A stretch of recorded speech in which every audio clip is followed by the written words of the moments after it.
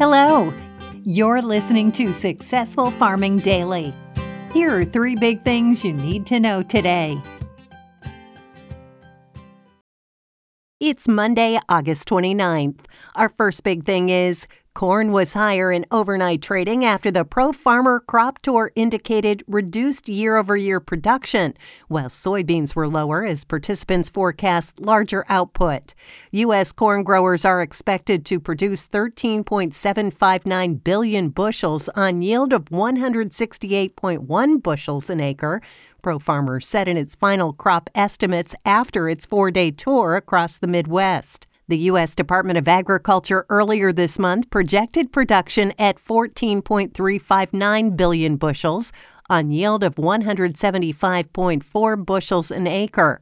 Soybean production in the U.S. is seen by tour participants at 4.535 billion bushels on yield of 51.7 bushels an acre. That compares with the USDA outlook for output of 4.531 billion bushels on yield of 51.9 bushels an acre. Iowa and Illinois, the biggest producers of both crops, showed the most potential, according to data from the tour. Corn output in both states were pegged at 198 bushels an acre. The USDA forecasts corn output in the current marketing year at 205 bushels an acre in Iowa and 203 bushels in Illinois. Soybean production in Iowa was seen by the tour at 60 bushels an acre, and in Illinois, it's forecast at 64 bushels an acre. The government has projected bean yield in Iowa at 58 bushels an acre and in Illinois at 66 bushels an acre. Corn futures for December delivery rose 6 3/4 cents to $6.71 a bushel overnight on the Chicago Board of Trade. Soybean futures for November delivery fell 19 1/4 cents to $14.42 a bushel. Soy meal was down $2.10 to $426.40 a short ton, while soybean oil futures were down 1.1 cents to 65.78 cents a pound.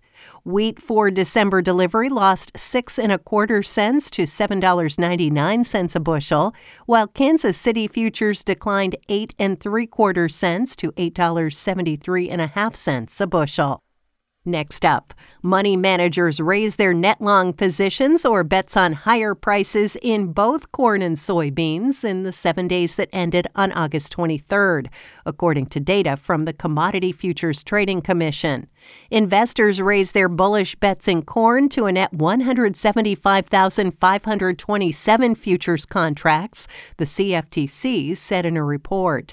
That's up from 142,646 contracts a week earlier and the largest such position since June 28th.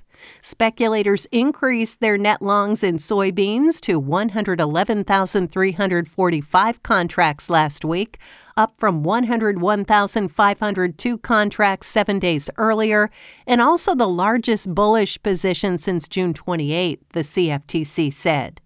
In wheat, hedge funds and other large money managers raised their bullish bets in hard red winter futures last week to a net 8,824 contracts, up from 7,231 contracts and the largest such position since July 26, the agency said.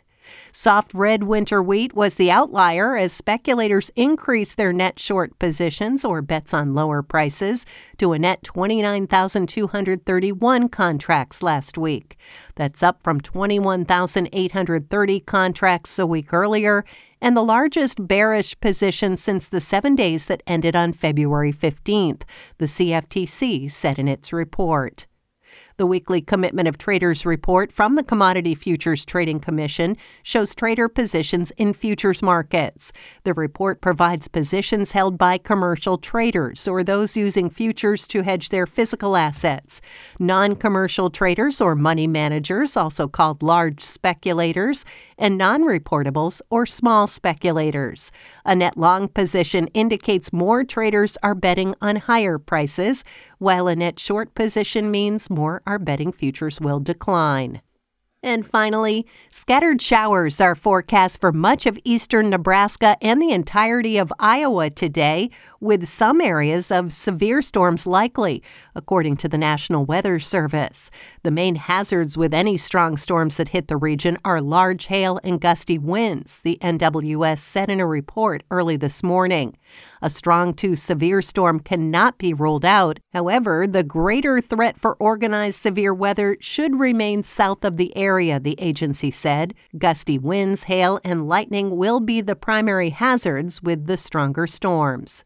In northern Illinois, an isolated thunderstorm is possible today before a line of storms pushes east into north-central Indiana. Strong winds are the primary concern, the NWS said.